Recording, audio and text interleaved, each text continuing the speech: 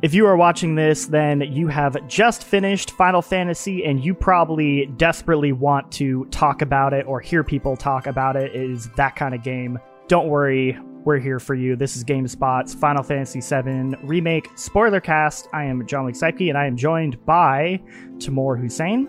Hi. Phil Hornshaw. Hey. And Nick Sherman. Hey, guys.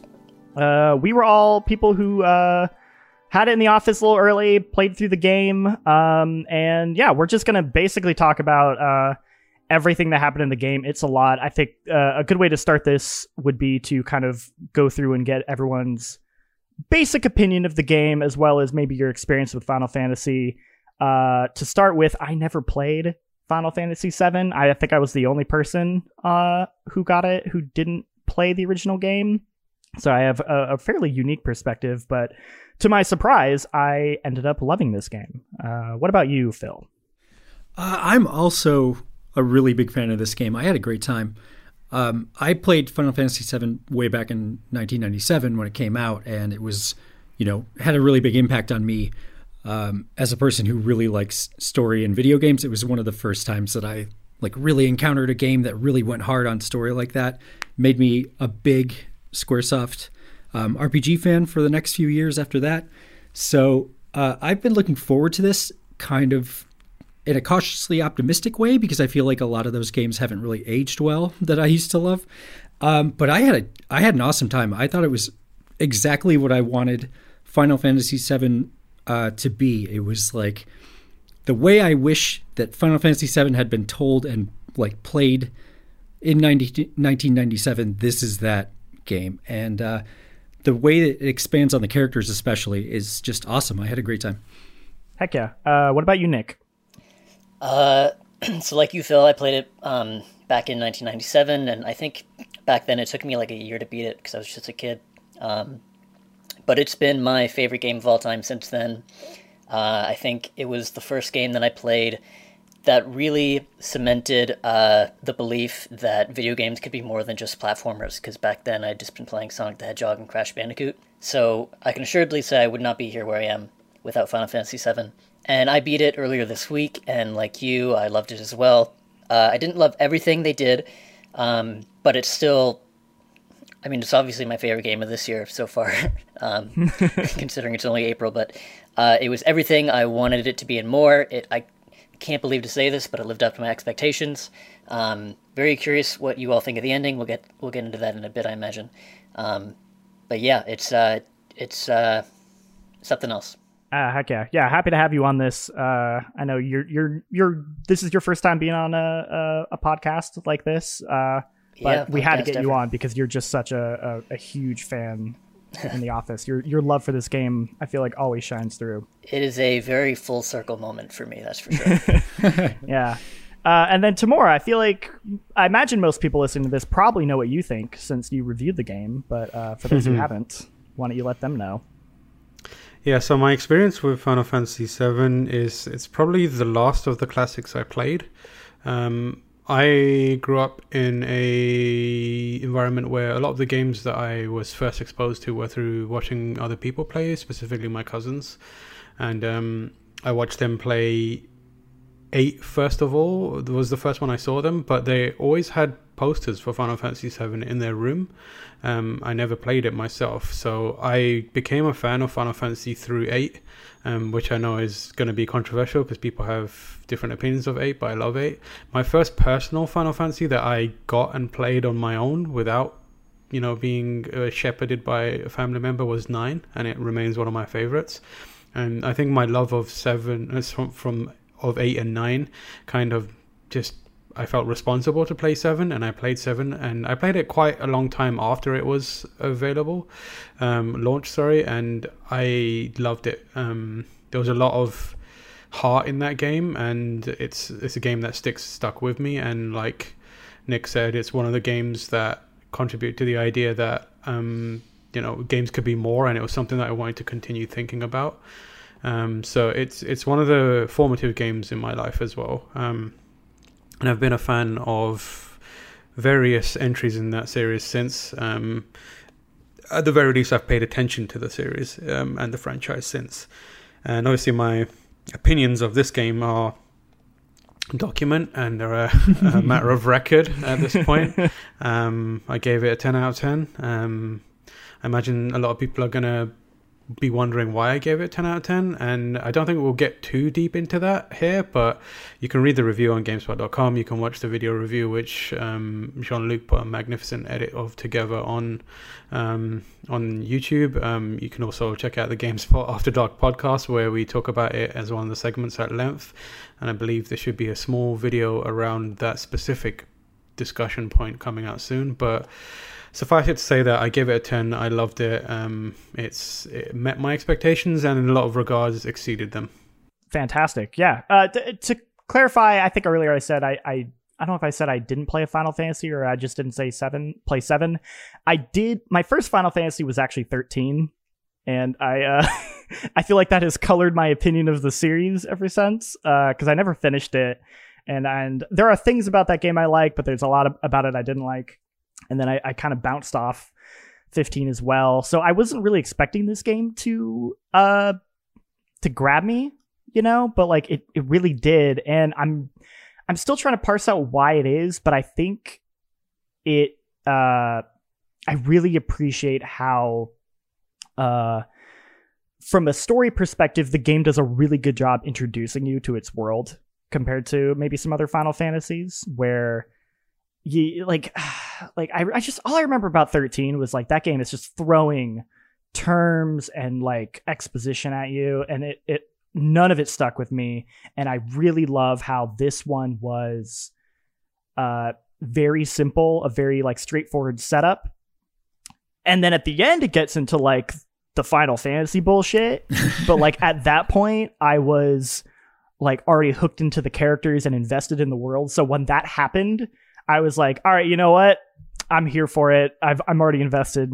Take me on your insane Final Fantasy journey at the end there. So, yeah, why don't we start with just sort of why don't we talk about some of the changes? Because that has been the most interesting thing for me talking with you guys is hearing how much was added and how much was different. The sort of the social commentary around, the nature of Avalanche and their fight against Shinra. Like that stuff's all in the original from what you guys have been telling me, but it wasn't into nearly the same degree. Yeah, it's just a deeper story in a big way, right? So we're getting more of like the on the ground stuff.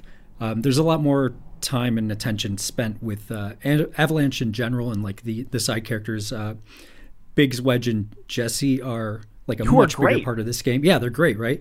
They're really, really minor in the original game. And also it's worth noting that the remake turns what was like 5 to 8 hours of the original game into a 40-hour stretch. So it's filling out a lot of that time, mostly with character development, and it's all really good. But so you spend a lot more time with the Avalanche characters. You spend a lot more time in Midgar, in different places, kind of getting a sense of how people feel about what's going on after you blow up the reactor and all that stuff. It all just feels more realistic and heavier. Like you blow up this reactor, and in the remake, like you spend the next 3 or so hours kind of dealing with the aftermath of that and how everybody feels about it, and not just the people who were there, but people watching it on TV, people who were like living next door and maybe got their houses smashed, or people who are looking for people who are missing. It all feels like much more like how real people would react, and it really like makes all that stuff that is kind of conceptual in the original game, because you're kind of burning past it at a much faster rate. It makes it feel much more like in your face. It's a bigger part of the story. Or because it couldn't be realized, right? Like you go look back at those old graphics, and it's like that's true, you can't capture like the emotion of a moment through the faces of that like really early CG, right? Yeah, I don't know. I feel like you can capture, because there are other RPG experiences contemporary for that time, or even gaming experience that were contemporary for that time that did capture a feeling. I think that. I think you're right in that they definitely face limitations, but At the same time, I don't want to chalk it all up to just that, because just the quality in writing would be in this remake would be undersold to an extent. Because that's fair. Okay. yeah. I mean, not to like diminish what you said. I 100% agree with it. Like the cinematic and visual elements of walking through, that sector after you've blown up a massive reactor there wouldn't have hit as hard. And you do have small elements of that. You have like a couple of buildings that are on fire in the original, but as a whole, it's not an event that. It's not an inciting incident that's quickly swept under the rug in the way that it is in the original. Like, they move on from that. They treat that as the setup for a much bigger story. Whereas in this game, it is the story instead of all of it. And what makes it hit harder is actually the writing itself is more thoughtful and it feels more considered. They kind of breeze past it, and I described it in my review as a hop, skip, and a jump back to Seventh Heaven with the bar where, Avalanche is hiding out and is their hideout.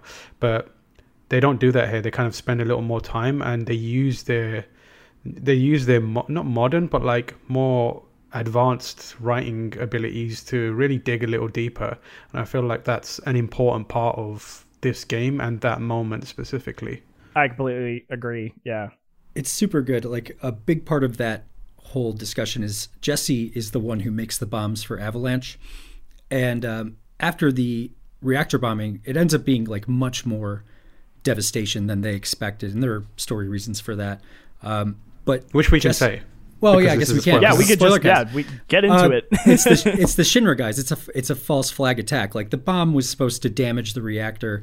Shinra, at the end of the bombing mission, in chapter 1, you watch them like turn all their guns on the reactor and blow it up bigger, basically to scapegoat Avalanche. And you know what I really like? They never find that out. There's they no never moment find it out. where Jesse finds out that that's what happened, because not to say that wouldn't diminish her feelings, but like it sort of like it still had to stick with her until it's the end. Such a good choice for her to never find that out. It informs her character for the entire rest of the game that she thinks she killed all those people. And it's funny because that's what I thought was going to happen. I thought during like the pillar collapse scene, like Reno or Rude would let it slip, and that would be like Jesse's lasting thought was like, "Oh, it wasn't me. Like I can die easily now." But no, you're right. Like, she goes to the grave with that. It's so good. And that's the kind of thing where I think everyone here knows, but like just in case someone who isn't familiar with us is listening, like, we love anime to different degrees here, but like that's the kind of anime type writing you'd expect from Final Fantasy, where a character is absolved of their sins or their perceived sins to themselves, so that you can have this triumphant moment, or even like a moment of dying happy. This felt like very unexpected and very I felt like the same way as you guys. I was like, yeah, she's gonna find out that she wasn't to blame for this, but they never do that. They kind of just leave it lingering, and it kind of eats at her as a person, and it informs who she is and every decision she makes from that point on, which is just really the kind of writing nuance and thinking that past mainline Final Fantasy games haven't trained us to expect from the series. Mm-hmm. If you're more familiar with like the MMO, then perhaps you would be a little more inclined to it, but that's a siloed team that's working alongside a very talented specific writer who's been working on that world for a really long time. This is just it is a bit of a out of nowhere shot in the dark kind of feeling, with the kind of sensitivity and the smarts and the layers which they approach characterization in this game. Even characters that feel one dimensional at first, like Rude and Reno, was that his name? Mm-hmm. The other one, the Turks. Like they have a couple of scenes where they don't feel great about what they did, and like they're still villains, but like I appreciated that they weren't 100% just like I'm the bad anime villain. Like there is that moment of humanity in there, but they're also like, I don't know, that was my job, and like I did what I was told to do. But like they're kind of planting those seeds for maybe those characters to develop later on. But like yeah, it just feels like every character that like could have been one-dimensional feels a little bit more nuanced, except for maybe that doctor guy. Hojo. Hojo. He's maybe a little more like classic anime. Like even his appearance is like very I think he's like goofy. Yeah. Yeah, I mean the game definitely has its comically evil villains, but the ones who are like closer to the protagonists and the like more in on the action a lot more often are much more interesting people, and this game definitely like puts the work in to make them, even as they're doing bad stuff, like to make them interesting to be around. Yeah, Hojo kind of the story needs him to be that character, be almost like one-dimensional, because you can't really, like if you try to humanize him in any other way, it wouldn't work. Like you can't come up with a good reason for taking this, ancient and trying to experiment and doing these heinous things. It needs to be that character, especially with the way things unfold in the future and the way they fill out Hojo's backstory. But like you said, I think like even like other characters who are similar are kind of charismatic, and like Heidegger, for example, is another kind of very, not by numbers, but like very plainly villainous character, and played to 11, but on purpose. But you kind of need that because Shinra himself is like an ambivalent, cold, lack of empathy kind of character. So if he was the core focus, the villain side of it wouldn't sell until late in the game, where he's like, making big proclamations. So Heidegger needs to be that character to show why behind Shinra's cold evil, there's an actual maniacal evil pushing it as well. Yeah. So do we want to get into, I guess I'm curious from you guys, what was like your favorite thing that they added or changed? Because like you said, they took like 5 hours and they stretched it to 30 to 40 hours. Like what were the moments that you think like in this remake like benefited? I guess Nick. That's such a good question. Like there are really so many of them. I loved the scene where you're climbing up the destroyed structures up to get to the Shinra building. That was like a little mini game in the original, where you had to like buy the batteries from the weapon shop and climb up the wire and then like do this little swinging bar mini game where you had to time your jump at the right time. And it was like a 3-minute long section, but now it's like an hour and a half, and you're just climbing up and there's this beautiful sunset. And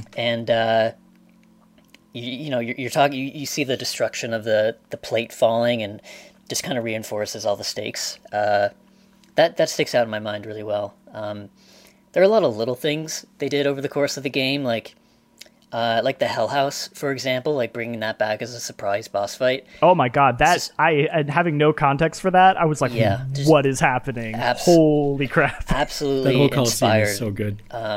Like they did that with a lot of characters, or a lot of enemies, I should say. Like a lot of the mini bosses or bosses in general used to be just random encounters in the Shinra building, for example.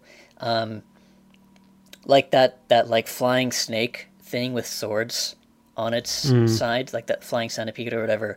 That used to just be a random enemy that would appear from time to time. Yeah, and even stuff like the Behemoth just being hidden in the kind of like a side quest.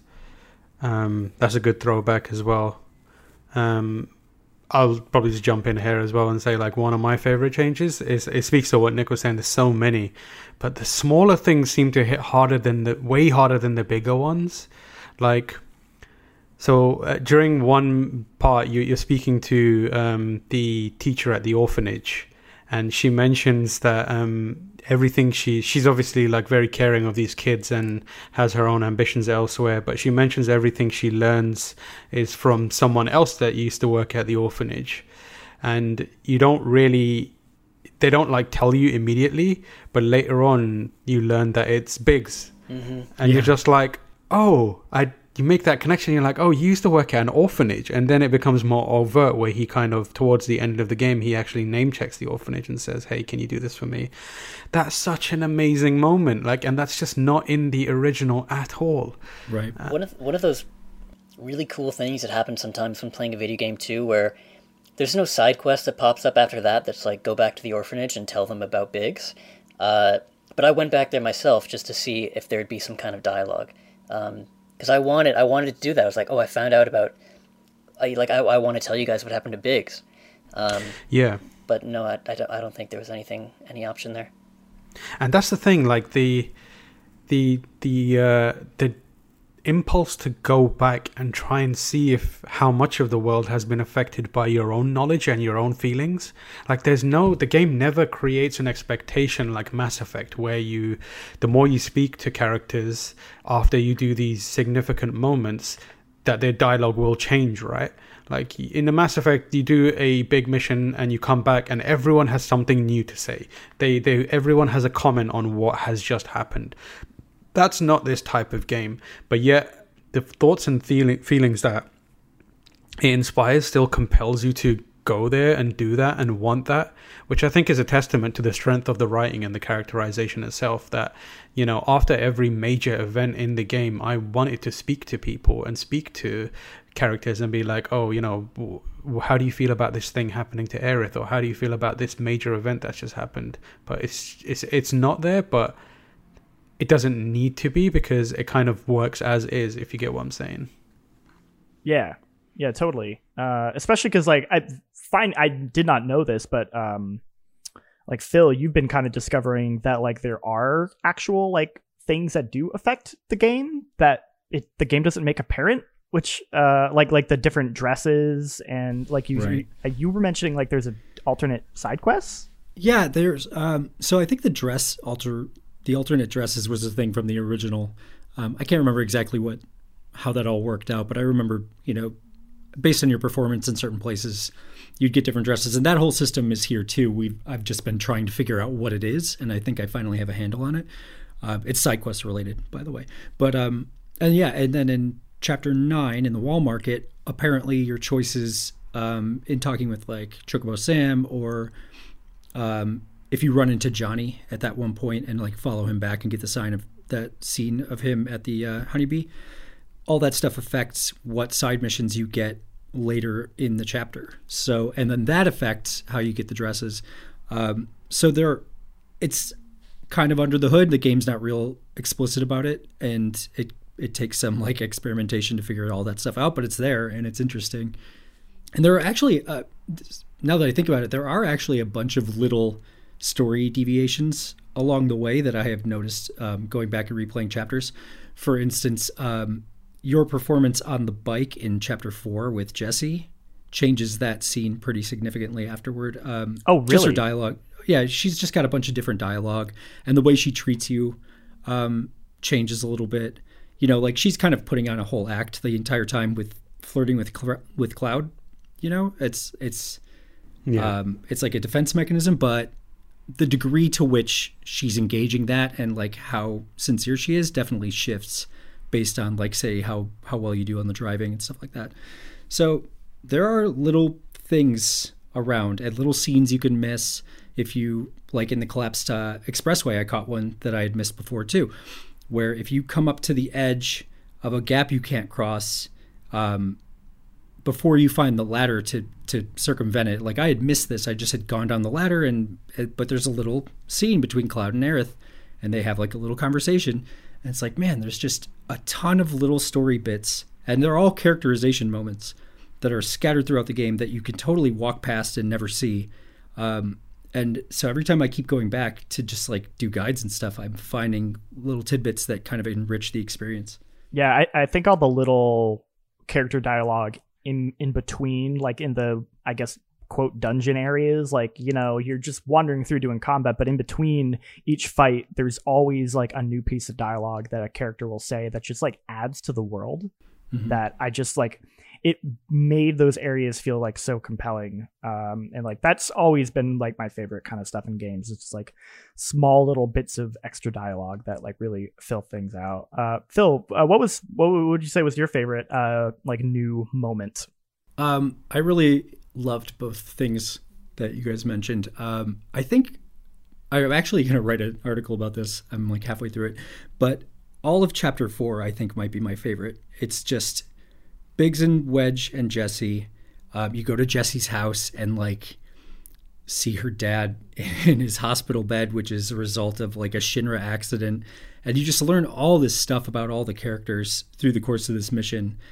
It's all just super good. Yeah. Like you get the sense of their teamwork and the way that they interact with each other. And I don't know, I feel like that's the chapter that really sold me on the game, if I'm being honest. Like I played the demo, which is chapter 1, and like there are some clunky lines in that demo. You know, Barrett has some like stinker lines just in the beginning of the game. You know, he really does. He's just like talking about the planet, and like I'm imagining being the first person, or you know, this is the first time you've played this game, and you're like, what the hell is this guy talking about? That is my exact experience. I start this game up and Barrett is just screaming at me, and I'm like, dude, shut up! Like what are you going on about? Yeah, right. And like super weird concepts about like Gaia and Lifestream and all this stuff, and you're like, what are you talking about? But then you get to chapter 4, and it's just, oh hey, this is why it's the Why We Fight episode, basically, right? And it's so good. Yeah. I don't know. I just loved all of it. I had a great time.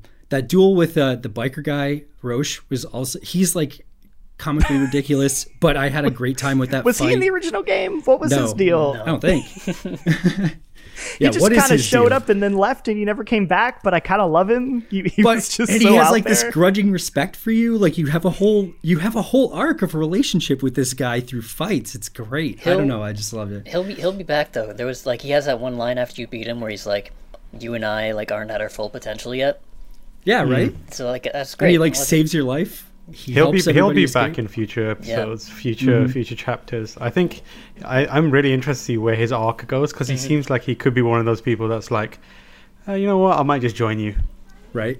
Like as a new party member. New party member. That'd be interesting. It's funny. Like one thing that I've kind of thought about over the years is, you know, Shinra is under control of this huge army of soldiers. You know, literally, like that's their company, right? Is like they're the best warriors in the entire world.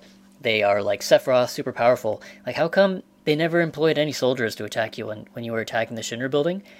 So that was my first thought when I saw Roach, was like, oh, finally, like they're actually showing someone who like knows how to fight, and they're actually sending in their big dogs. Yeah. I guess for me, because I didn't play the game, I don't have like a new moment, but the two moments that stuck out with me was chapter 16, which is the Shinra building when you first go in there. Mostly because I was expecting it to just be this like very straightforward, like fight your way to the top. And it kind of starts that way. But then it completely slows down, and you have this moment where you're just like walking through the hallways, and you're seeing like people like in their offices, and you're seeing like the corporate, like, you know, propaganda on like the screens, and you're walking through that museum where they're like explaining how Shinra works, which I really liked that moment. I don't know if that's in the original at all, or if it's a little more straightforward, but it felt like this nice, like it kind of slowed it down, but in a way that like it was continuing to sort of build out Shinra and the world a little bit in a way that I personally really appreciated. Also that I did the staircase, and oh my god, not only is that a funny scene, but the way where they have over time, Cloud starts walking slower and slower because he's getting tired, and the characters are like more out of breath, and like Barrett and Cloud are just upset at each other, and then they have that little like score on I don't know if you guys saw on your character's health screen. It has like a score which says which floor the person's on, and when you go above a floor, it like moves that character's like health bar like above the other one, like it's a contest, even though it actually doesn't matter. I don't think maybe there's an achievement for it, but it was just such a good bit. One thing I want to check is like if because at one point Tifa says like, oh, make sure you catch your breath. Like, I wonder if you pause on a platform, you can like start sprinting again, moving faster. Yeah, that's a good point. I ran both. I did both those. I did both the staircase and the elevator, and they're different story stuff, by the way. Like, they're both worth doing. But But yeah, I didn't mess around with it enough to like really see the nuances there. Now I want to go back, but that's a lot of flights, man. They make that joke. Like I think it takes like a good 5 minutes to do it. It's so long. Really long, but it's really funny, and it's like I think this game strikes such a great balance between serious and comedy in a way that I think specifically a lot of Japanese games don't quite work for me. Where I think the humor feels a little too contrasting with the seriousness of the story, but I feel like here it works where it gives a more of a reprieve. Like you just need that break for a minute, which leads to my favorite moment, which is all of Chapter 9, Wall Market. I think was just absolutely fantastic. I'm a huge Yakuza fan, and as I was playing this game, I was just feeling like Yakuza vibes in terms of like the way you kind of wander around and stuff like that, and of course like Wall Market is just like clearly based on like, you know, red light districts like Kabukicho from, you know, Tokyo, and that whole section was amazing. All those different characters, the different what are they called, the like three different trio. heads, the trio. All of those characters are so good. I think it is. Yeah. The three. Or the trio. There's so much I could talk about that. We could talk about the big scene, the Cloud cross-dressing dance number. Oh, man. Which that was so good. I love that. So good. I remember I texted you, Jean-Luc, and I described it as, tell me when you get to the Majima bit. Yeah, and I was sitting there being like, what's he talking about? Like Majima. And then when like the stage and the band comes in, and I'm like, oh, okay, yeah, this is just the Grand from Yakuza 0. This is the Majima. Yeah. Oh my God, it's so good. And I think it's worth highlighting the fact that I think I want to speak entirely for Phil and Nick, but I got a sense that we're on the same page. Like the original does not handle this very well. No. Like it's I would go so far as to say that by modern standards it's problematic. And going into that section, I was quite concerned. I was like, God, I hope they do this. Again, previous recent mainline Final Fantasies hasn't given us much to expect any sort of like progressiveness or even forward thinkingness from them, but man, they nailed it. They absolutely nailed it. Yeah, it was after that moment that like we have a Slack channel at work about the remake, and like right after I saw that scene was when I pitched an idea that was like how Final Fantasy VII like quelled my fears of it being too weird by making it even weirder. Yeah, it was great. I loved it. I think they just handled that so well. Yeah. Like there's that moment. Tamor, you and me have both talked about it. Like the final line that was it on Andrea? Is that his name? Yeah. He says Andrea where he Rodeo. basically says, I forget exactly what the line is, but it's something to the effect of like, gender is an illusion and be whoever you want to be. Yeah, it's Yeah. about And I being was like, comfortable in what? yourself. Yeah, comfortable in your, dancing is about being comfortable in yourself, or and acting like no one is watching you or judging you, and it's just doesn't matter regardless of gender. And the way they do it is like looking directly into the camera almost. Right. Like the Cloud is positioned, or you as the viewer is positioned in a way where it's Andrea's talking directly to you, and I was just like, wow, this is not only is this done well, but it's done intentionally. Yeah. Right. And what I also really enjoy about that whole scene is that there's a lot of humor in it, and it's it's Cloud dressing up in a dress and like, oh man, but none of the moments are played as a joke about that concept. They're what jokes there are about the characters themselves, and like Cloud's just uncomfortable being the center of attention in any way. And like that's what the joke is. That's the joke that they make. There's even a moment, the line that like sold it for me is when Cloud and Tifa reunite inside Don Corneo's mansion, and she's like, wow, that dress, your hair, and Cloud goes, yeah, I know, nailed it, moving on. Like Yes. But not only that, she I assumed she knew it was Cloud from the get-go, but when he says moving on, there's like a pause, and then she goes, oh, wait, you're Cloud. Like, she didn't even know it was him. She just was complimenting this person on their amazing outfit. Yeah. Yeah, but it's just so good. Like, he doesn't make a thing out of it. Nobody makes a thing out of it. It's just that it's playing off what we know about the characters and not making anybody the butt of a joke.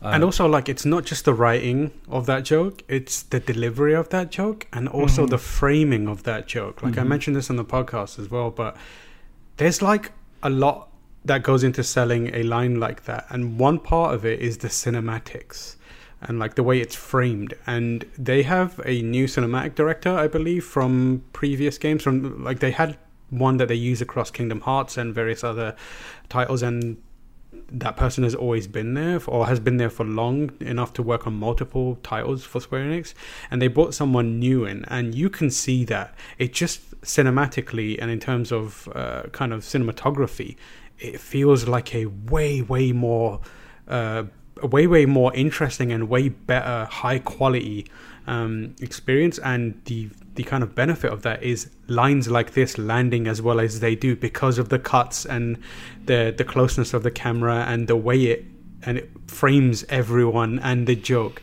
and it just lands perfectly. I have a question, actually. Was Johnny in the original game? I can't remember. I don't believe so. I think he was. I think he was in Sector 7, and he, like, just kind of based on his super low poly model, he had like red pointy hair. Yeah. And he kind of walked with like a swagger. And I think if you interacted with him, his name was Johnny. But he's an NPC in the original. He's just there. But not nearly to this extent. No. I mean, he kind of starts as like a very classic, just like the goofy. I mean, he kind of stays that way. The like goofy in over his head, like doesn't just has no idea of just how in over his head he is, kind of like anime character. He's even voiced by Yuri Lowenthal, who like plays that kind of character. Like he's like. I'm just like, it's just Yosuke from Persona, or like he's all like Yuri Lowenthal always plays those characters. But that side quest where you're running around him in Wall Market is it's just so good. Like, just constantly getting into trouble with him. And there's like you meet all these like they put so much effort into those like side characters, like the chef who just is like, my cooking's not good anymore and I don't know what it is, and like everybody is like being hospitalized by this man's cooking. Yeah. And he's got no sense of the damage he's doing to the world around him. It's awesome. The thing I love about this game, the thing that really sold it for me, is the fact that like there's that amount of effort put into every single character you interact with. It's so crazy. Like, there's just so much. Everybody has just like this elevated amount of feeling like a real character. Like, same thing in Wall Market. When you go talk to the guy at the materia shop, like that whole room is awesome. He's a crystal salesman. Like, we would, like it's a new age crystal shop, and he's laying down, and it's like the music and everything. But he sells materia. It's like such a good gag. It's straight mixing out our world in there. Straight out of the original too. Is it? Yeah, he's like lying down on his side, and he's just like, hey, like you can tell he's super high. And he's just, hey, well, he's just like materia. Yep, the dude who would sell the magic rocks. Like, that's so perfect.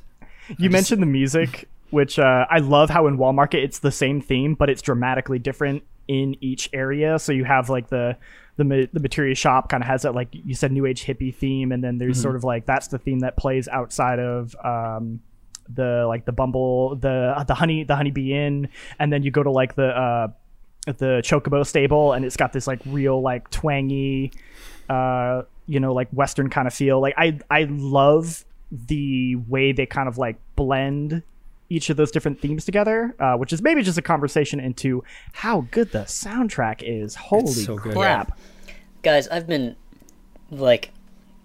listening to the Final Fantasy soundtrack since like YouTube was a thing.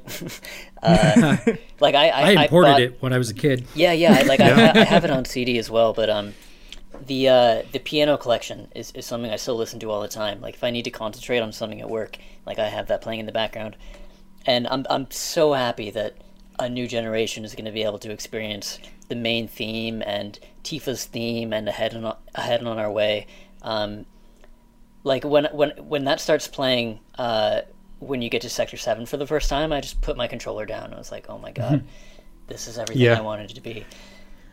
So one of the original versions of I mentioned this earlier, we were talking about how long we played it for, and I was talking about how I was writing my review, and I actually wrote three reviews for this game and scrapped 2 of them, but they were almost fully written for each one of those. And the first one I did was, so in my the current review that I published, it opens with like a kind of recount the bombing mission in the old and the new game.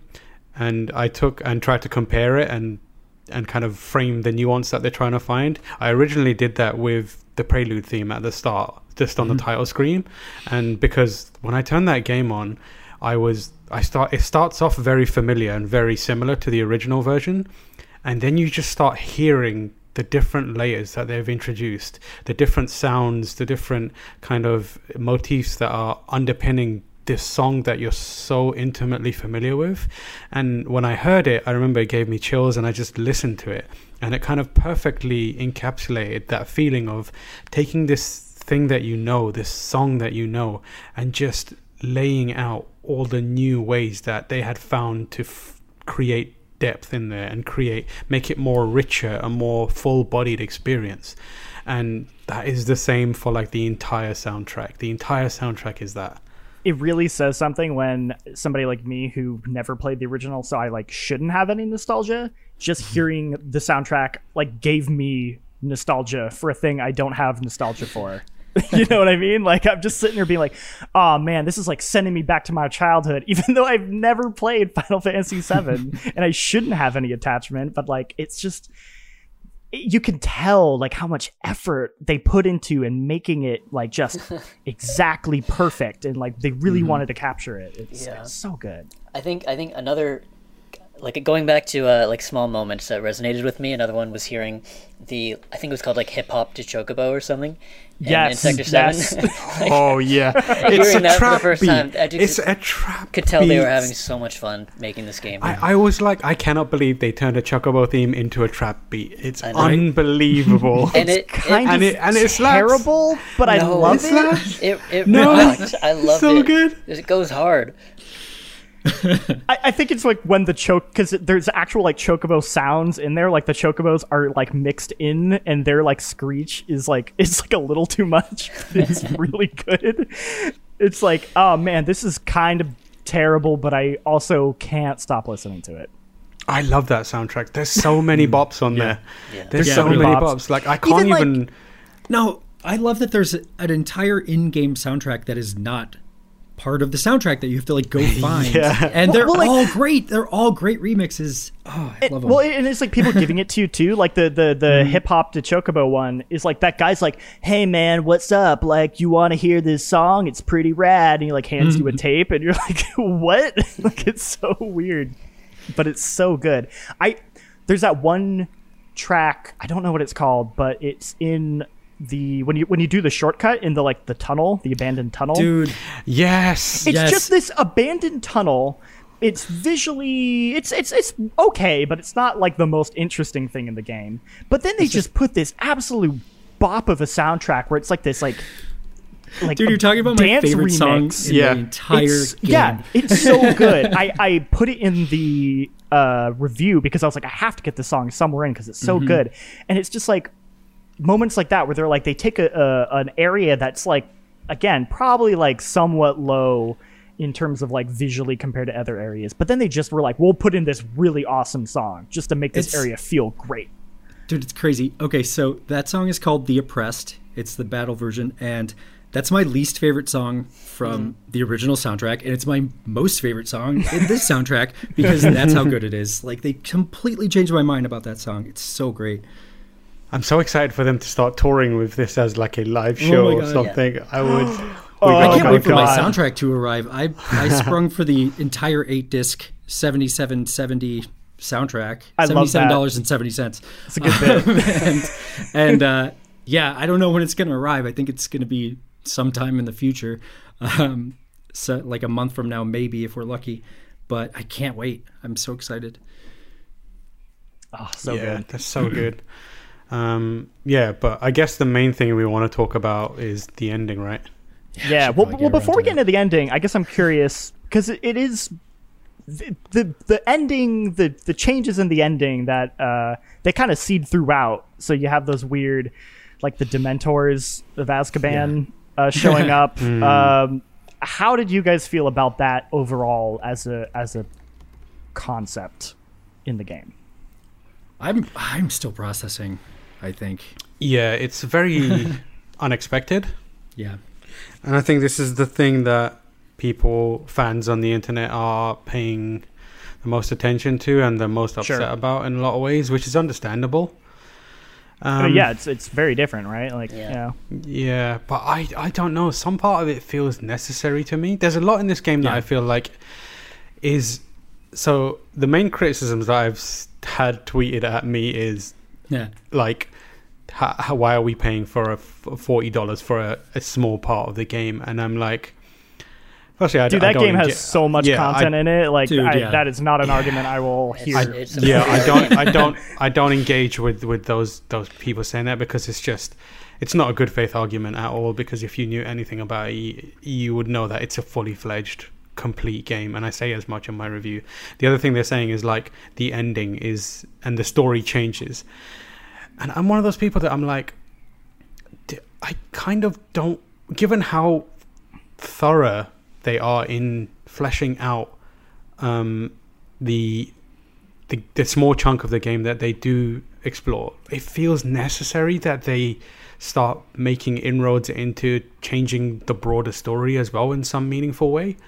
Well, for like a good example is sort of, from what I've been told, if they had been faithful, Sephiroth wouldn't have even shown up in this game at all, right? Yeah, exactly. And they seed him really early on, and I feel like that felt, as somebody who like never played it, I appreciated that because I'm aware of Sephiroth. You know, he's such an iconic villain, and it felt like that was necessary to seed him throughout the game because it's setting up kind of Cloud's story. It's setting up the larger overall story. I forget who, but I want to say somebody here in the office said how this kind of felt like the beginning of like Star Wars. Like it kind of feels like A New Hope, or where it's like it's setting up this larger trilogy, I guess. But like it feels it's I don't know. Like I felt like they properly concluded and everything that they were like the main stuff they were setting up with the kind of the Battle of Shinra and Midgar and sort of like the convictions of the characters, and it very much ends with them feeling like we now know what we need to do, and we all feel like set in our convictions, and we're ready to go on this journey. But like I can't imagine, like I feel like they had to put Sephiroth in. Like you couldn't, like it would be kind of weird to just end it without it, because you would be like, well, what's the overarching goal? Like where is this going? Yeah, I don't know if you guys feel differently about it.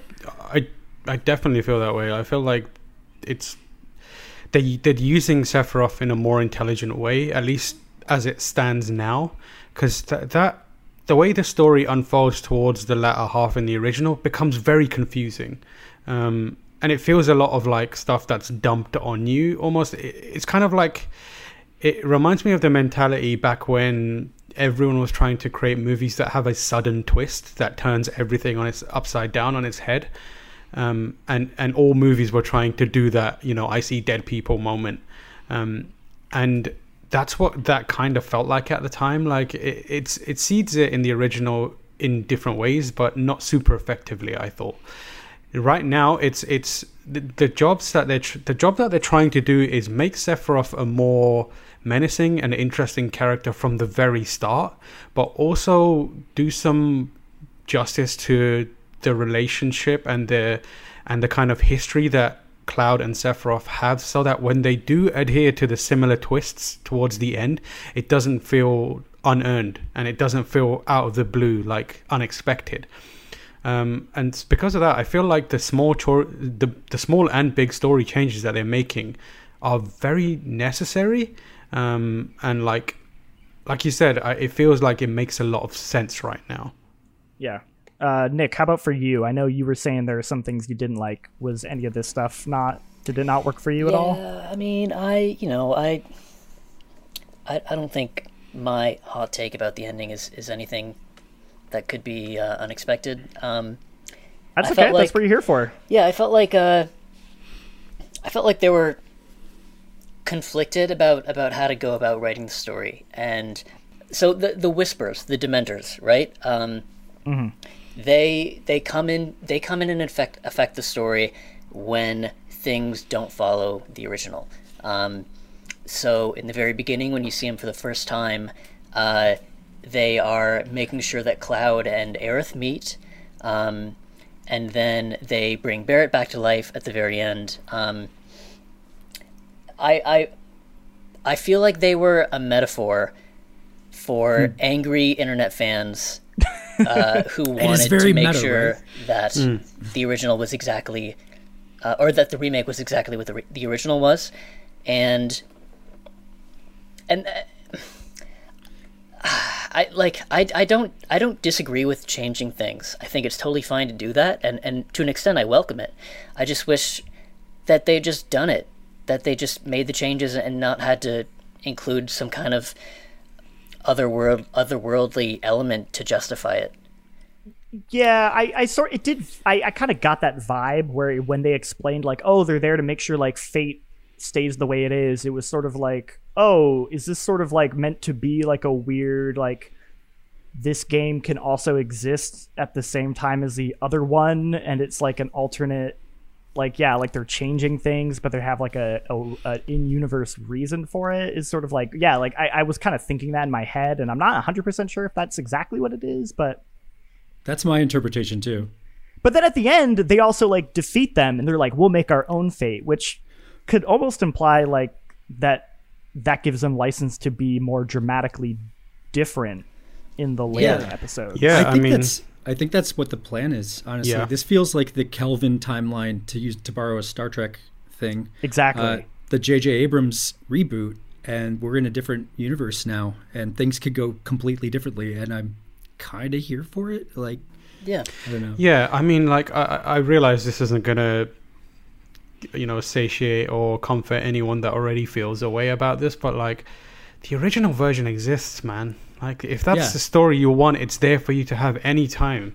You can. It's $20. It's $20 right now. Yeah, it's dirt cheap. You can buy it on. You can make it run on your microwave at this point. If you want that story that badly, it's there for you. I realize there's some concerns about it, but like, let's see what they could do if they. This is a game about modernizing Final Fantasy. Let's give them the opportunity to do that and try and tell a different but familiar story. Like, that's what my main takeaway from this game was. And all we can do is, regardless of how we feel about it, we can only give them the benefit of the doubt based on what they've presented us here. And if you're like us, or like me specifically, I think they've knocked the story out of the park in this game. So with that in mind, like, I have to give them the benefit of the doubt when they start doing this. I can only be optimistic about where they go from this and assume that they have a plan and they will work that plan. And that the original Final Fantasy is there for me whenever I want it. I just want to see something different. I'm excited to see something new, and there's some things happening here that are both, I completely understand it is terrifying. I think one of the other things that people are constantly bringing up is, oh, this is Tetsuya Nomura on his bullshit again, doing his Kingdom Hearts thing. And Nomura's a interesting writer. His influence on a game is interesting. I can't say I'm an unashamed fan of Kingdom Hearts. I reviewed Kingdom Hearts as well. I understand that the story in Kingdom Hearts is it's kind of nonsense and not good. And I say as much in my review of 3, but I also say that it's got heart to it and I love that element of it. But honestly, I would wager he given the quality of the story here, I don't think he has as much power as people think he has right now. I think he's definitely within Square. He's definitely a important figure, and he's definitely a key creative decision maker in this game. But I feel like the storytelling isn't his own. Like, he could not put out this game, write this game the way it's written. I feel like there's way more people, and we're doing, by saying, oh, it's Nomura only and he's going to screw it up, we are doing an incredible disrespect to every other person that has contributed to that game and has clearly, like, there's fans on this team. You know there's fans on this team. You can feel the passion in there, and it's not a cynically made written story. So with that in mind, like, I just have to give them the benefit of the doubt. Having said that, let me introduce a counterpoint to that. Okay. And it could be a very minor thing, but it also could be a very big thing.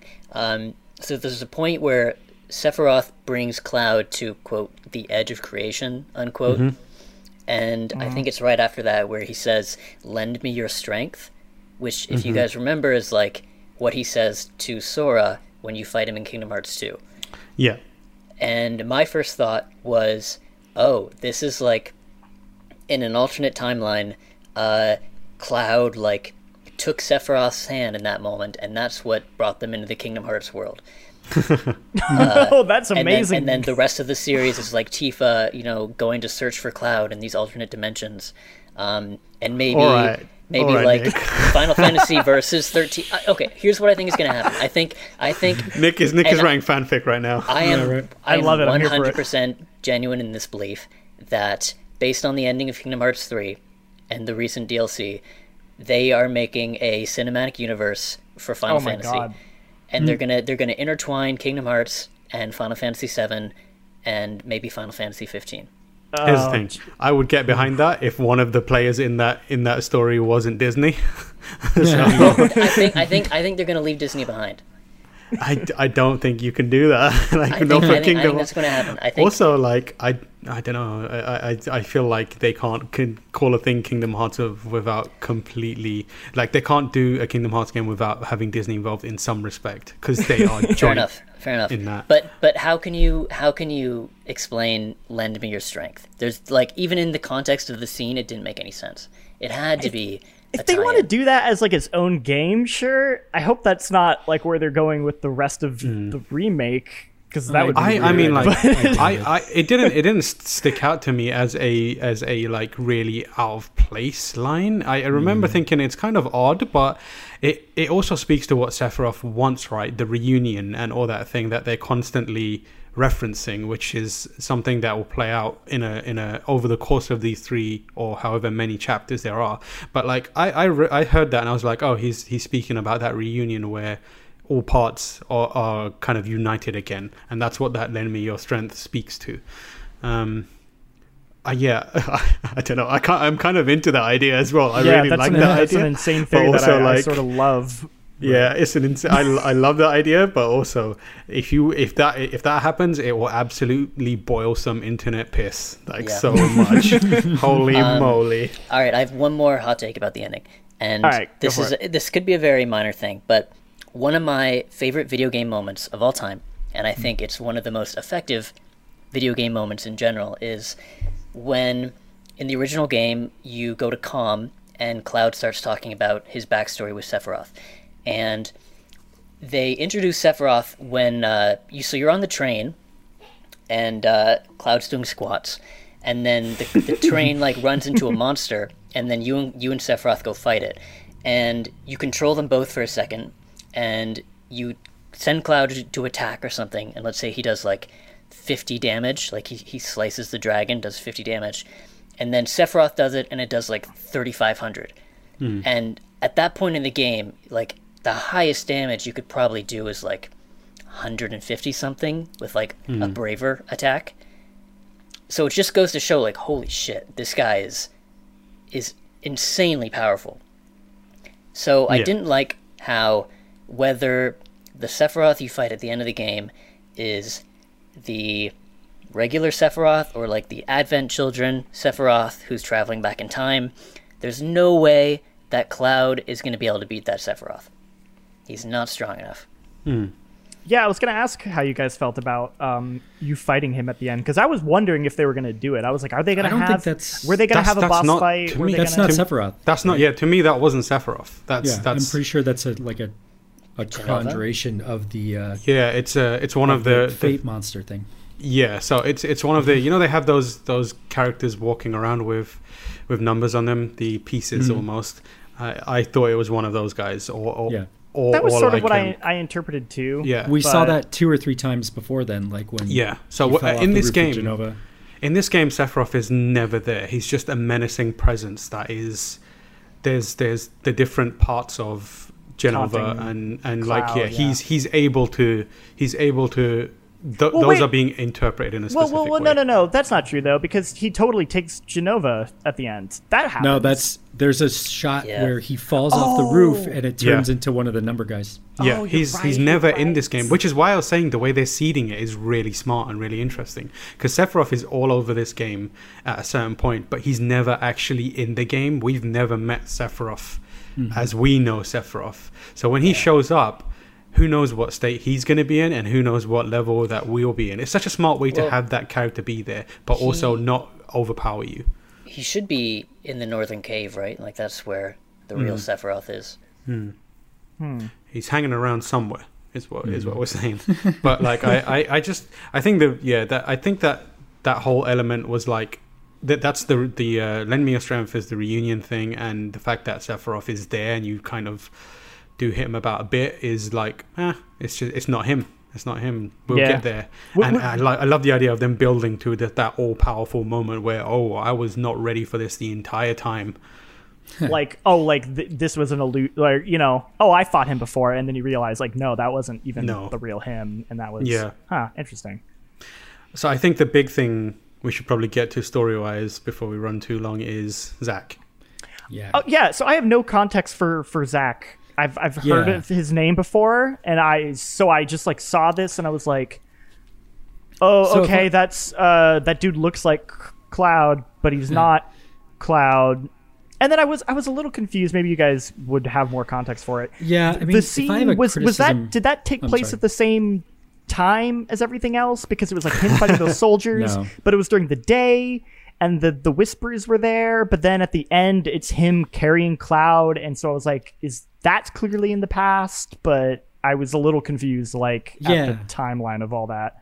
If I have a criticism of the story stuff, barring the introduction of fighting Destiny, the physical manifestation of Destiny, it's the it's the Zack stuff. Like I feel like the game does a really great job all the way through of like keeping you up to speed with what it's doing, and you don't have to be like a longtime fan to know what's going on in the story. And then the Zack stuff happens with no context at all, and it really felt jarring. It felt like a misstep to me as far as the way the rest of the game tells the story. So I just wanted to say that. Like, Does it feel like they put it in because that's a thing fans expect, and they're like, "Well, you have Right? to at least Like, show no, him"? I Like, don't- was I that don't- what it was? Because I don't think fans expected that at all. Like to me, it came very unexpectedly, and so Zack is a character that is key to the story, but as far as I know, he's not in. Like, as far as I remember, he's not in the original version in a super large degree. You guys can correct me if I'm wrong there. Okay, just a couple flashbacks. Nice, I no. think. Yeah. He's the main character in Crisis Core, which is the PSP game that is like a prequel to Final Fantasy VII. Got it. But his story is crucial to the story of Cloud and Sephiroth. I don't know. I'll let Nick explain why, because I imagine he's got a way better understanding of it. Yeah, go for it. Well, I mean, honestly, Tamora, like I've always been of the opinion that like Zack was kind of superfluous to Cloud's story. Like I get, there's, talking earlier about like sudden twists. I mean, without like, I don't know. I feel bad, John Luke, because I have no there's context. a spoiler so- for later on, but like it's eventually revealed that like Cloud gives a very detailed history of his backstory, but Okay. as it turns out, that was Zack's backstory and not Cloud's. And in the original, it's like, oh, it was Zack the whole time; it wasn't Cloud. But it doesn't really add that much to his character. Yeah. I feel like you could take out Zack and the story still works. Does it feel like they're retroactively trying to make Zack So more I important? feel like, that's what I feel like Crisis it is. Core was all about, right? Yeah. So But even still, go on. I've never played Crisis Core, so I feel like I'm missing that context. So Crisis Core is a really interesting game mechanically, and in terms of storytelling, it doesn't make it kind of fleshes out that element of Zack, and it's not more about how and not why, but like it's about their journey. So it's like you do get to hang out with Cloud in his early days and when he befriends Zack, and you get to see Zack on like equal ground and equal footing with Sephiroth and various other members of Soldier and the Turks kind of feeding into it. And the game kind of is designed to explain why there's that bleeding effect between Zack and Cloud, but it still very much felt like a self-contained story, even though it was a prequel that led into the events for Final Fantasy VII. This feels like it's a little more of an attempt to weave the important parts of Zack into the broader story and also maybe flesh him out a bit more. So I feel like they are trying to set up the character to be more meaningful within the greater Final Fantasy VII universe. I think the tricky part of it is separating that ambition from the ambition where it's also creating some sort of parallel concurrent timeline. That's the weird thing where like I said earlier, I finished the game at 4 a.m. and I was in a stupor. I'd been playing for like 2 days straight trying to get ready for review. So like my processing of it is probably not great, but it seemed like it was telling two concurrent timelines at the same time. And we were looking at the one timeline where, and having beaten the boss at Destiny's Crossroads, it's not, everything is unhinged now. There's no accounting for what's going to happen in the future. So they're showing us two eventualities of what could happen. But at the same time, the more I think about it, the more I was like, oh, maybe this is kind of like a piece of the Crisis Core era story that just is unfamiliar to me and I don't remember, or is new for this. It could be like, Zack and Cloud encountering the same kind of presence that we are now, but way back when. And it's another instance of Destiny weaving its threads to try and make whatever's happening in the current day, but we're seeing it from Zack's perspective way back when. I think the thing that people are getting caught up on right now, it's how different it is, because of that, and because of it seems quite outlandish compared to the rest of the story, which feels way more grounded by Final Fantasy standards. I think that's something that people are getting hung up on, but I kind of, maybe I'm being too optimistic. I could see a way for them to make it work and make it interesting. If it was like, we're going to fold in Crisis Core into this main 3 chapters or however many it is, I'm kind of into that idea. I kind of like that idea. Again, it goes back to what I was saying before, like we've got the original Final Fantasy VII, we've got the original Crisis Core, let's try and do something different. Let's see what they can do and see where it goes. Yeah, I mean, that you kind of said what I sort of spoke to earlier, where I was like, the beginning did such a good job kind of taming things and just being simple and setting it up to that when it does get to chapter 18 and it does become like full-on crazy Final Fantasy nonsense at moments, it like, I definitely felt a little bit of a disconnect. I was like, okay, this feels very different, but again, I was like, the rest of it had sold me to the point where I was like, okay, you know what? I'm here for it. I'm on for the ride. I'm curious if I can still feel that momentum in later episodes. Like I kind of wonder if they'll maybe dial it back down a bit and then kind of ramp it back up again. Like I'm so curious how they're going to handle these other parts. Again, maybe I'm being optimistic and I'm trying to be glass half full with it because they've earned it in this, but I think there are elements of the story that they've seeded that require a little more groundedness to it, and certainly create the opportunity for them to take a similar, like, not out of this world crazy tact when they write it. There's things like the Wutai stuff. They'll need to introduce Yuffie at some point, and they'll need to introduce that character and explore the history, the war between Wutai and Shinra and that kind of stuff, and the impact it had on the world around them. And I feel like that's going to be a big part of the next chapter in this game, in this series.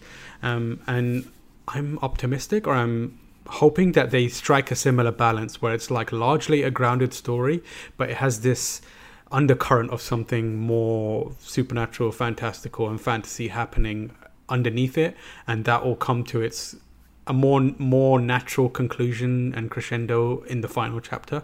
Yeah, because at the ending, like after all that craziness happens and it's like playing the final cutscene, it does go back and it shows all the people of Midgar, like, you know, it shows the people of Sector 7 like starting to slowly rebuild, and they kind of like prop up the, you know, the bar sign, and it shows like the orphanage, and it felt like it was sort of like taking a step back and reminding you where this all started and kind of like the driving force. And I feel like as long as the narrative can still keep it grounded in that aspect of like, this is what it's all for. It's all for helping the common people, and it's all for like this original drive to just have a better world. I think they can make the craziness work as long as they like retain that, like that grounded like element of like, this is why you're doing it and this is what matters.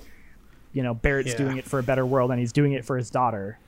That's the feeling that I get. Yeah, personally. exactly. I definitely think that like it almost felt like, hang on, we got to stop and do some crazy supernatural stuff to justify where we're going next when we shift out the game, and like when we stop straight up retelling the story. And they were opening a door, and it's part of the story they want to tell, but not necessarily the story they want to tell. You know, like they have, Sephiroth is such a big looming figure and has so much interesting, weird lore surrounding him already. You don't need necessarily more of that than there already is.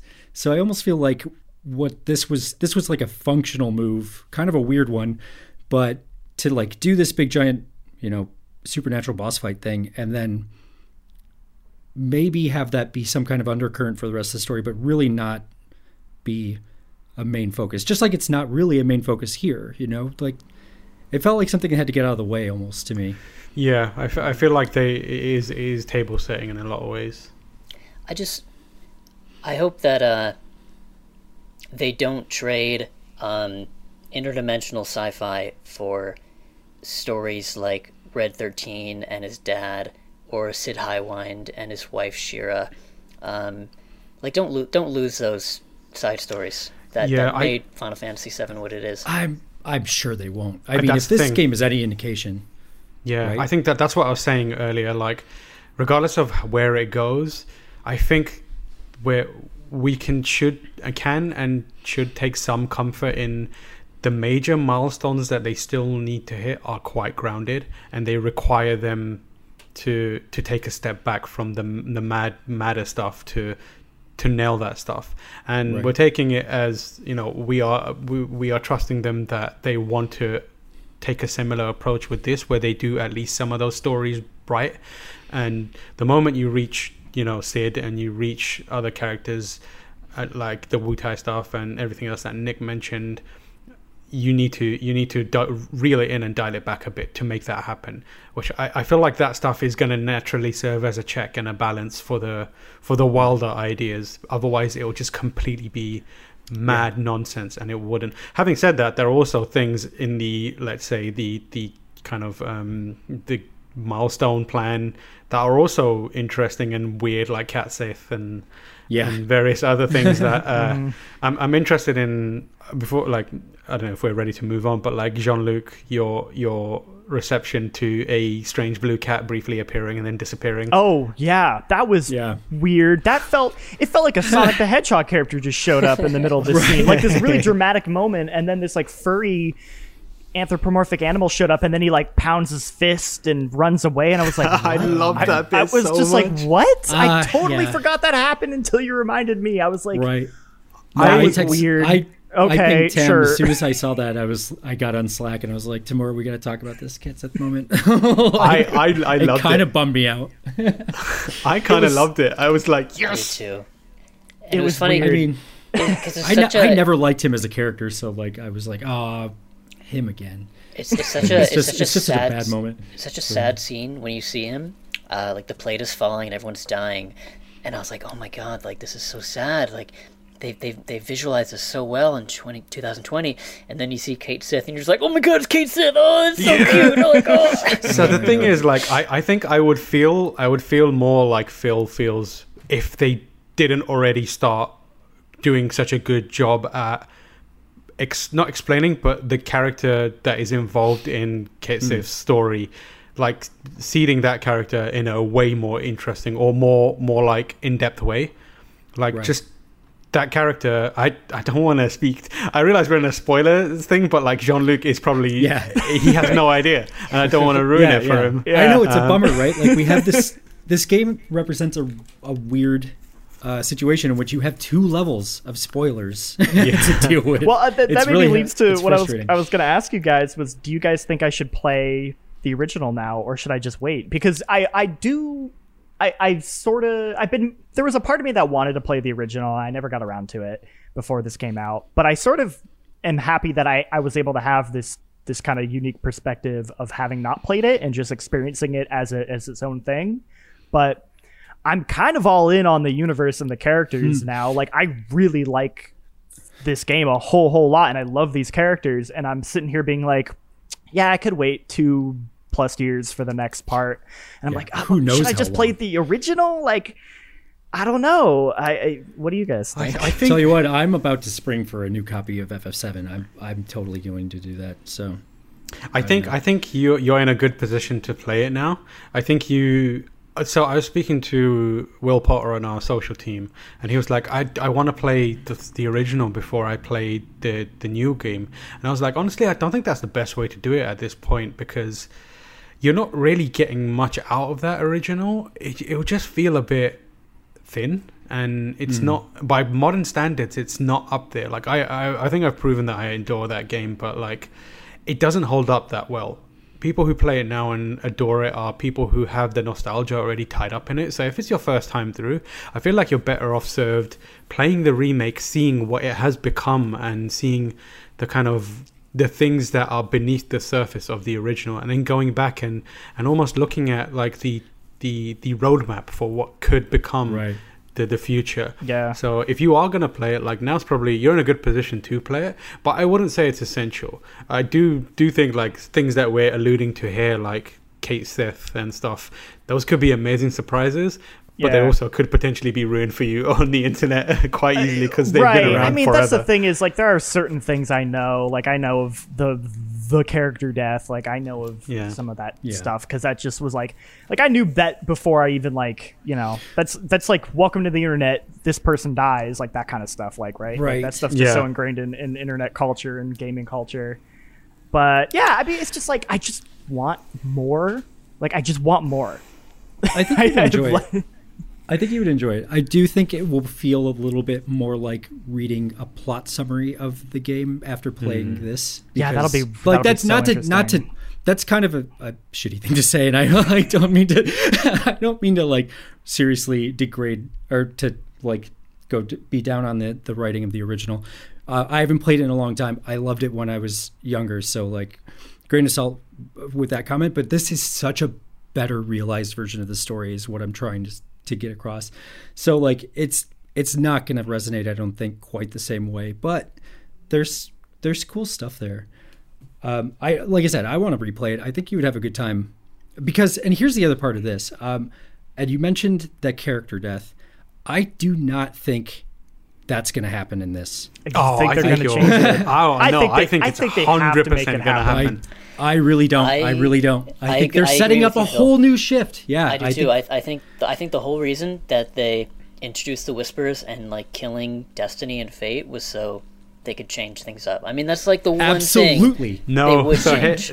Here's the thing. I get what you're saying. I think here's my 2 scenarios. Either it will happen and they will present a B timeline where it doesn't happen, so people don't feel too bad. But I kind of also think that they will reach the point where they're like, yes, you can mess with Destiny, but some things are just inescapable, and there will be this heartbreaking moment where in every timeline she dies and you just cannot stop it. Ooh. And it will hurt much harder this time. I feel like the only reason that, like, you spend this much time like building Aerith into this amazing character, like it is the best opportunity to just make it hurt way harder than it ever did. But Cloud's had visualizations about, like, he's seen premonitions of Aerith's success now. So I'm not saying he's gonna like know the specific moment, but he could be like, hey Aerith, just make sure you don't go off on move your own. a little bit to the right? Yeah, right. Yeah. But no, things are different. This is like the final destination of Final Fantasy. Like things are changing, and I really think it's going to be different. What if somebody else cannot dies do it. instead? Like No. Oh, exactly. You have to No, I trade. think it's going to change up. I think something's going to happen. I just don't think it's going to be what we expect to happen anymore. I'm going on record to say I feel like that death is so fundamental to this story that it will still be here. I think it'll still be there. I think they're going to realize it because that scarred a whole generation of people. And really I feel like the one thing they changed now is that it felt unfair back then. It felt like you were robbed of something, not only a character and a friend, but like you invested in upgrading this character that is wiped off the table and takes everything she had with her along with her. I feel like now we're at a stage where the thing that they'll do is make it feel less unfair, and I feel like they can make it more of a narrative thing. People will reflect on the narrative and the kind of storytelling characterization loss instead of the mechanical loss, which is the one thing that kind of muddled the feeling around Aerith's original death.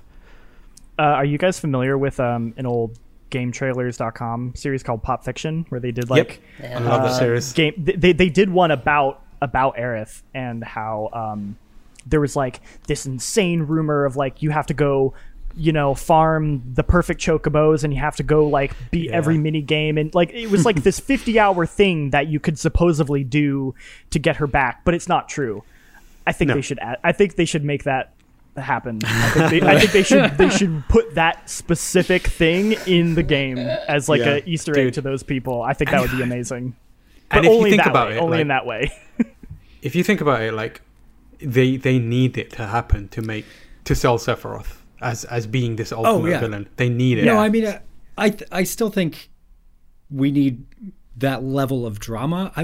But to know it's coming, I don't know. It's you've got 23 years working against you as a writer. I do like what Tamora said, where like by introducing the idea of changing fate, they set the seed that it could be different, so that they can then completely ruin it for you by saying nope, but not that one, but that one won't change. I mean, they killed Barrett, right? Like, and then they brought him back, obviously, but they just want to show you, hey, like, we could fuck your shit up. Just be ready. And like, the stuff they do with Biggs and Jesse and Wedge as well. Like Jesse, when like that whole section plays out, I was like, yo. They're preparing us. This is a game about loss. This is going to be a series about loss as well. And these are small potential losses that is going to prepare us for the big loss. Okay, but side note to that, both Biggs and Wedge survived. Wedge come out, Wait. Biggs does. Did Wedge? Well, Wedge, we don't know what the hell happened. We're not sure. That was ambiguous with him. No, that was kind of weird. You bring him back to Elmira's house. Aerith's No. But then at the very end, he shows up in the tower. Remember, he shows up in the tower. And whispers to him when it explodes. Kind of says a line that implies like he might die, and then it leaves it sort of ambiguous if he dies, and that was kind of weird. But Jesse definitely died. Yeah, for sure. I think in the original, they all three just got crushed under the plate, right? They were just not even. You never even hear from them again. Basically. Yeah, they just get just unceremoniously disposed of. Such a bummer. I love them so much in this game. Yeah. And like, I imagine you love them. Imagine how you're gonna feel when Aerith. Oh, I know. It. Well, that's like, what if it was Tifa or something? Like, I can't handle it. Well, that's the thing is like, I always knew about Aerith and I know she dies, but I had never played it, so I had no context for who she was. Within like 10 minutes, I am gonna be so upset when she dies now because I already love her. I immediately fell in love with her. When I was a kid and I was playing Final Fantasy VII for the first time and Aerith died, I was like, Oh, that's too bad. But like, I'm happy Tifa's still here. Yeah, right. Exactly. So That's how it if is. Tifa dies in this remake, I'm gonna have to like question some things. It'd be devastating. Yeah. I really hope they do the thing where it's like you can't escape. This is fate. No matter how much we play with Destiny and put you in a position to play with Destiny, some things you cannot escape. I agree. I think the worst fate, worse than not her not dying, is one where they create multiple timelines where it's like, choose who you want to die. I don't want that. That's the No, one thing I I don't- do. I don't want that either. Like, I make a choice. agree. Yeah, like 100%. pick a Aerith character. will remember what you chose. Yeah, exactly. But yeah, I think it's gonna happen. Oof. Yeah. But man, what? Yeah, what a game. What a game. Yeah. I'm just so happy that it's as good as it is. If you were to tell Me me that I was going to become a Final Fantasy stan in the year 2020, I would have been like, what? What are you talking about? That game came out like Right. 23 years ago. It's too late for me. There's no way I can like that game. I really thought I was over this part of my life. I really thought I was done with the Final Fantasy fandom. That I was really a big fan in high school, and then I like fell out of it. I was like, oh, these kind of like they're too long, and I'm not really into them, and the writing's not good enough, and like whatever. And now I'm back. I'm so back into it. Like, It makes me feel positive for Square in a way that, because again, Final Fantasies just never grabbed me. You know, like 13 didn't grab me, and 15, like, you know, those games have their moments and their elements, but they just never worked for me. And I figured, like, these games just aren't for me anymore. The stuff Square makes just maybe isn't for me anymore. But like, this gives me hope that like I'm excited at like what Square is going to do next, even outside of Final Fantasy. You know, the remake of 7. Like, what's 16 going to be like now? I feel like they have a Square really good Enix. foundation. yeah, do I have to play this MMO? Is that what this means? Ziv is very, very good, but Yeah, that's what I hear. it's also upfront 60 hours of one of the most boring games you ever played in your life. Yeah, Oh, man. I started it, and I'm committed to playing it because of Michael Hyam and how much he just obsesses over that game. But Really? you do have to grind through the Realm Reborn stuff, So which is Yeah, painfully bad. they are streamlining it, so it's worth letting them finish streamlining that. I did Maybe. it. I got 40 hours in, and then I moved countries, and I cannot access that account again, so I'm yeah. locked out of that. If I want to do it, I have to go all over man. from the beginning. But you know what I've been thinking about? Imagine if they did this style of remake for Chrono Trigger. Oh, I know. Oh right? my god! my lord. Oh. Oh my god. Guys, we didn't even No, talk about the combat in this game. Oh yeah. Like, I Oh, remember when they very announced good. that, like, oh, we're going to update the combat system to fit a more like modern action RPG style. I was like, well, that's it. Like, rip this game. But I think it's up there with like Kingdom Hearts 2 as like the best I love it. action I RPG really game enjoy I've it. ever Yeah. played. I think this is the best playing. I said it in my review. I think this is the best playing Final Fantasy there is. Like, Oh, yeah. Definitely of Absolutely. all the ones that aren't the very traditional turn-based. Like that's been one of the things that have never quite clicked with me with modern Final Fantasies is the combat. Like, I actually like 13's combat. I think it does some interesting stuff, but none of them have never felt like, I don't know. There's always something about them that just feels off, and it feels like they've been trying to experiment but never quite getting there. And I played this and I was like, they figured it out. Finally. It took them a while, but they finally figured Yeah. out what they want modern Final Fantasy combat to feel like. And it feels really good. Yeah, And it's tough. This game is tough. It keeps just enough from like the traditional turn-based tactical menu stuff to like feel it gets the feeling of that stuff across without being like burdened by it. Which, because like, yeah, those menu battles, like, they can get real plotting, and it none of that is in this at all. It just totally washes it away, but it gets all the cool, like, thinking about what you're doing, making sure your teammates are like executing the right moves and like paying attention to everybody's positioning and stuff. It gets all the good parts of it with none of the drawbacks. It's so good. It was interesting because in the early game, I started using the hotkeys to assign specific abilities to certain characters, because I was like, oh, like, what can I do to speed this up? Like, how can I make this more streamlined? But by the end of the game, I stopped using those entirely, because I was like, what do I need to be doing in this exact moment with this specific character? And I just used the menu every time. Yeah. Yeah. I spent a lot of time, like, once I'd figured out the weakness in an enemy or a target, I'd use like the shortcuts because I knew exactly what I needed to get out of it. But any sort of unfamiliar or tricky or difficult battle, I would be very meticulous in everything. And also, like when you're trying to do things like unlock specializations or using the the weapon abilities and that kind of stuff, you need to be a little more like handholdy and get involved and switch between characters. And that requires a lot of micromanagement in a satisfying way. Right. It's a lot of fun. I'm actually really interested to go back and try hard mode because I have a feeling that it's going to really make all those systems really shine the way they work together. Like you can kind of muddle through a lot of the fights in normal mode. Like some of them are really challenging. Hell House was really challenging. Like a lot of the stuff toward the end, that fight with Rufus was one of my favorites that was ever in the game. But you can kind of like just, let your guys do whatever. I have a feeling that hard mode is going to really like make all that stuff mesh in a way that really shows how good it is. I'm really looking forward to going back and playing more fights, basically. Agreed. Hard mode's really good. Even Guard Scorpion is pretty tough. Oh man. Damn. Another 40 hours. All right. Yeah. Oh dude, I can't wait. I'm so down to play through again. Well, all right. Is there any other noteworthy things that we didn't mention that you guys want to shout out about this game that we all feel very, very strongly about? I think I've said everything I can say about Final Fantasy VII Remake at this point. Right. I guess just especially like you, Tamor. a lasting thought that I'll leave with is they did it. Like there's no way they could have done it, but they did it. It's it blows my mind. Yeah. The phrase "too big to fail" come to mind a whole bunch of times. One, because like I think about it, like there's a world where they screwed this up. Was that even possible?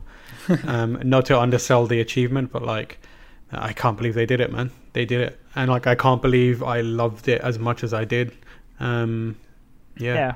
I would say even if the later episodes don't hit quite as well, I would say.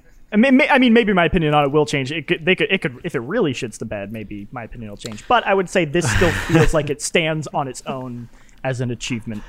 Listen. As a Game of Thrones fan, I can tell you that you'll be surprised at how impactful a bad ending can be on a whole thing. That's actually a really good point. You know what? Yeah.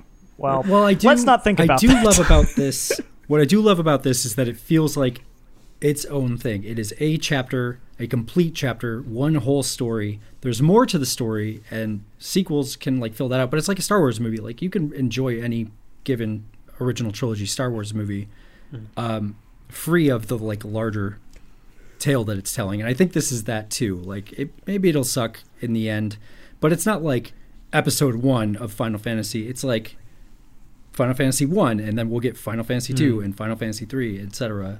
And so I'm happy with that. At least we have this. It's very good. Even if the rest of it's bad, this will still be good. That's what I think.